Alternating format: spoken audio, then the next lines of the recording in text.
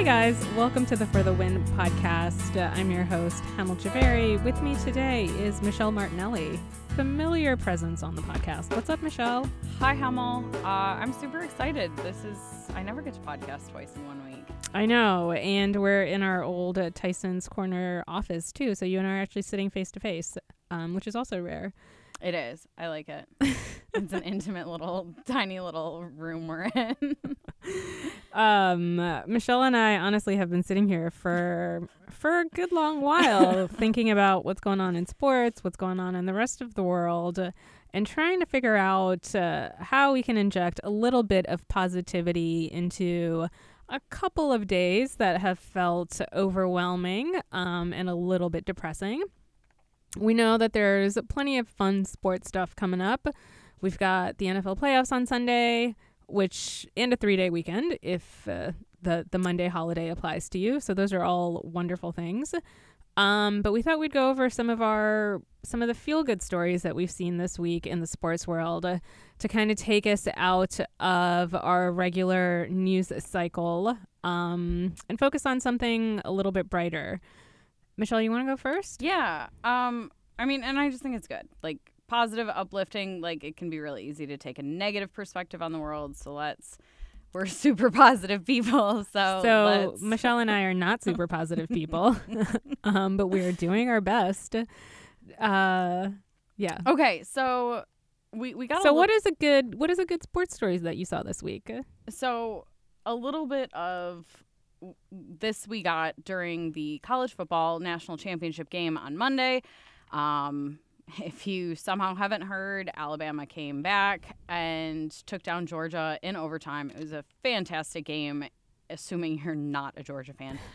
So can I interrupt before you even get to that? My cable went out. My cable went out like the third quarter, and I'll be honest, I wasn't actually watching the game really. Like, I was casually paying attention to it on social, had it on the TV, but then the cable went out, and I was just like, oh well, the cable's out. I don't know what I'm gonna do. Did you just not watch the rest of the game? I just did not watch the rest of the game. Oh my god! So you stopped watching and you were like, yeah, Georgia's gonna win. Like, I wonder how that's interesting. I'll be honest, when the cable went out, I knew that Alabama was gonna come back to win and in dramatic fashion, because that's what always happens. Like, when I stop watching, anytime it looks like a rout, there's always like a huge comeback at the end. So I was like, well, I just missed the greatest national college football playoff game ever. I mean, we should keep that in mind for important sports story. I mean, did you stop watching the Super Bowl? I did not watch the Super Bowl at all. I was in India, actually. So I missed the greatest Super Bowl of all time. I stopped watching. Well, I didn't stop watching the World Series when the Cubs won. Okay. Because that got really interesting. It was like... That was a good series. Yeah. It was a good Game 7. There's some stuff, but there's a lot of times when I call it a little too early. All right. Well, note to self. If you want the losing team to make a comeback, Hummel needs to stop watching. I know. All right. I'm sorry I interrupted you. No, it's all good. So one of the biggest storylines from this game was that Nick Saban at halftime decided to bench his starter, who's been the starter for the last 2 years, Jalen Hurts, in favor of a true freshman, Tua Tagovailoa. I have been super struggling to say his name. Good effort. Oh, I'm really trying. Anyway, and it was, we saw a little bit of their sportsmanship in the game. Jalen Hurts was the first person to congratulate Tua on his touchdown pass, but we got a little bit more of it yesterday because a lot of people have been criticizing Jalen Hurts. You know, whether you're saying he's choking, he's not really a good quarterback, he doesn't deserve to be on the field, whatever it is. And Tua jumped on Twitter and very seriously defended his fellow quarterback. And it was just a really positive moment shared between teammates, and he said, you know, you're either with us or you're against us, and that I think that's such an excellent point. Like, Alabama did not enter halftime with a 13-0 deficit solely because of Jalen Hurts. You have questionable play calling. You have a defense that only managed to stop Georgia really on the first drive of the game, and after that, it never comes down to one person. It never comes down to one play. So I just thought it was really encouraging to see him get out on social media. I'm sure his followers skyrocketed overnight after that game.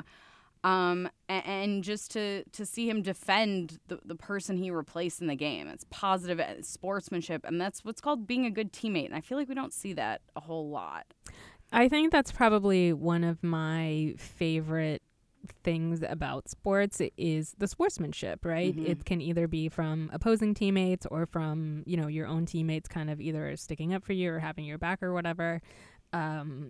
But it does seem like recently, we see less and less of this kind of thing. And that might not actually be true, right? It could just be that I'm putting that filter over so much of what's happened in sports and recently. It's not to say that it doesn't exist. Right. It's just we don't necessarily see it. Yeah. If someone does something that makes you a really good teammate in a locker room where there aren't any cameras around and you're not on TV anymore and stuff, that's still great. That is still being a supportive person, friend, teammate, whatever it is, but we don't see that. Yeah. But it is really nice. And it kind of makes me, not that I felt one way or the other about him before, but it seems like the mature, upstanding thing for the winning quarterback to do. He comes out of it with all the glory, basically, even though the other QB is the one who really put in the work all the way throughout the rest of the season. And that was kind of his point. Yeah. He was like, don't forget, Jalen Hurts got us this far. Yeah. Like, whether it's a combination of play calling and him just sometimes players and teams pick the absolute worst time to have a bad game. Yes. And that happens across all sports, individual, team, all different types of competition. You see this in NHL playoffs all the time is the second the goalie has a bad period or lets a soft goal in, everybody's jumping down the goalie's throat as like he's washed up, he can't do it. But the goalie has to, for any team to be able to get to the playoff position, your goalie has to be a rock star throughout the rest of the season. Absolutely. So, Plus, I give lots of props to someone who's willing to stand and let other people shoot solid rubber at a really high rate at them. I will say that out of all these positions that I would not want to play in sports, goalie is at the top of my list. Goalie and a pitcher. I would never, ever, ever want to be a pitcher, and I could never be a goalie. See, yeah, I played lacrosse in high school and college, and being on defense, I took my share of hits with the ball, and your goalies were just ripped up, legs, arms, all that. You look like you got in a fight with a giant animal. I think it's more of the pressure. Like, I just don't want that pressure. See, from a pressure perspective, then I see where you're coming from with like a pitcher or... Yeah, I couldn't handle being a pitcher. A great story, loosely sports related, but having to do with working out anyway, that I saw this week was from BuzzFeed, and it has a very BuzzFeedy headline. It's Ben Smith tweeted it out, and he said, "This refugee kid got a lifetime gym membership thanks to a viral picture." And I know it sounds like kind of a cliche, but if you kind of want to Google that headline or Google the story, I think it's such a heartwarming story. It is. And the photograph is legitimately heartbreaking. It's a little Syrian kid who is a Sushan boy, but he is a refugee living in Turkey like a lot of Syrians. And the picture prompted the owner of the gym to really take in the kid and his family and rally support from them for them in the community. He gave the kid a lifetime membership to the gym so that he could come in. And the kid is he's chubby, right? Like, I hate to call kids overweight because they're kids and their bodies are changing. But he's a little chubby, and, they taught him about nutrition and about health and fitness and all these things that he kind of just doesn't have access to, but that he really wants to know about and be a part of.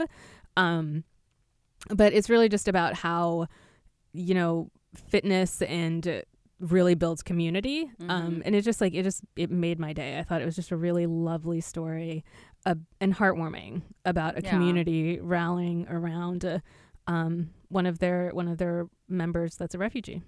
And that's not something you had to do. It's not, it's not something that you had to make a huge sacrifice for either necessarily. It was just an act of kindness, an act of generosity.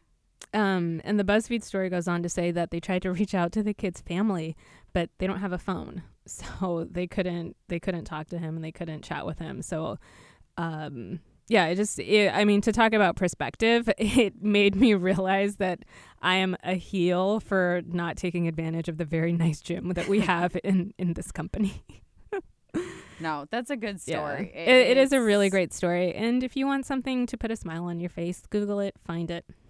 It's on BuzzFeed. And, you know, just with this general topic, like there are do-gooders out there everywhere. There are nice people. There are good people and generous and compassionate and empathetic. But we don't often hear about them a lot. No, and we I feel don't. Like that's, I don't know. I feel like that's a good thing to like talk about this and recognize when good is being done, because so much of what, not just us, but like what is in the media is negative. Yeah.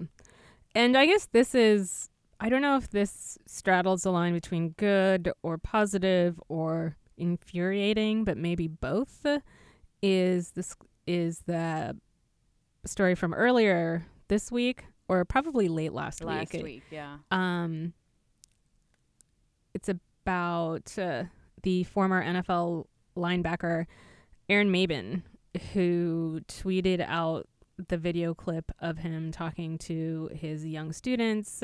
He's a teacher now at a Baltimore City school, about how cold it was and how Baltimore just doesn't have enough money to properly heat their classrooms, which if you've been on the East Coast for the past couple of weeks, it has been below like the freezing. Eastern half of the country, really. Yeah, we've been in some kind of weird bomb cyclone polar vortex where it has just been unfathomably cold for how cold this part of the country usually gets. Right. And it's all relative to where everybody is, but even if you're more north than we are, it was colder than usual. Yeah, if you're in the Canadian prairies, okay, fine. It was not that cold here. But for us, it was very cold.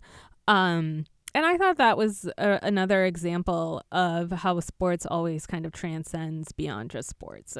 You know, part of the reason that his video went viral was because he's a former NFL linebacker. It's definitely why we took an interest in the story.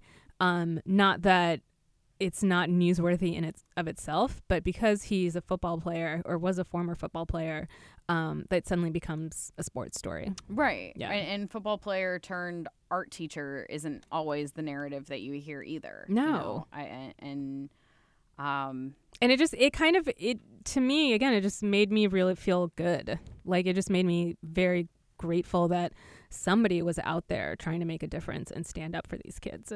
Well, and I saw too that, you know, someone asked how, like, this is awful, this is heartbreaking, kids shouldn't have to go through this. What should I do? And he replied and was like, you talk to your council person. If you have similar problems in a similar city, talk to your city council, talk to your mayor, talk to your representatives or whoever's in charge of your local municipality, and at a minimum, see what you can do to help kids have a positive and solid environment to go to school in. There was a campaign probably earlier this year that people rallied to pay off school lunch debts, right? Because kids, I remember that. Because kids who couldn't afford to eat lunch at school were kind of being lunch shamed. And then, you know, it spread across social media and people donated to these funds to help these kids out. And Maven's fund actually, according to this article, raised about $20,000 to help fix those heating issues. So that's an example of, you know, something good coming out of a really bad situation, which I've liked and kind of held on to. I do have one frustrating, terrifying sports-ish story. Okay. That's an interesting description and lead-in. I know it kind of veers away from our established path of stuff that makes you feel good. But I did, one of the stories that moved me this week was Serena Williams talking about her, not just her pregnancy in Vogue, but talking about her health issues after that and the complications of that, which I had no idea. I mean, we all knew that she had some complications going into the pregnancy, but I didn't realize it was that bad. So, sorry, to bring everybody up to speed on that topic, Serena Williams did a Vogue profile, and in that profile, she talked about how she had to advocate for her own health. She has an issue with blood clots, and she had to, she felt short of breath after she delivered the baby, and she kind of knew exactly what was happening with her body, and she had to fight for doctors to take her seriously. I'm going to pull Right. She had to convince doctors that she was having a problem and with Yeah. very specific medical terminology told them what they needed to do.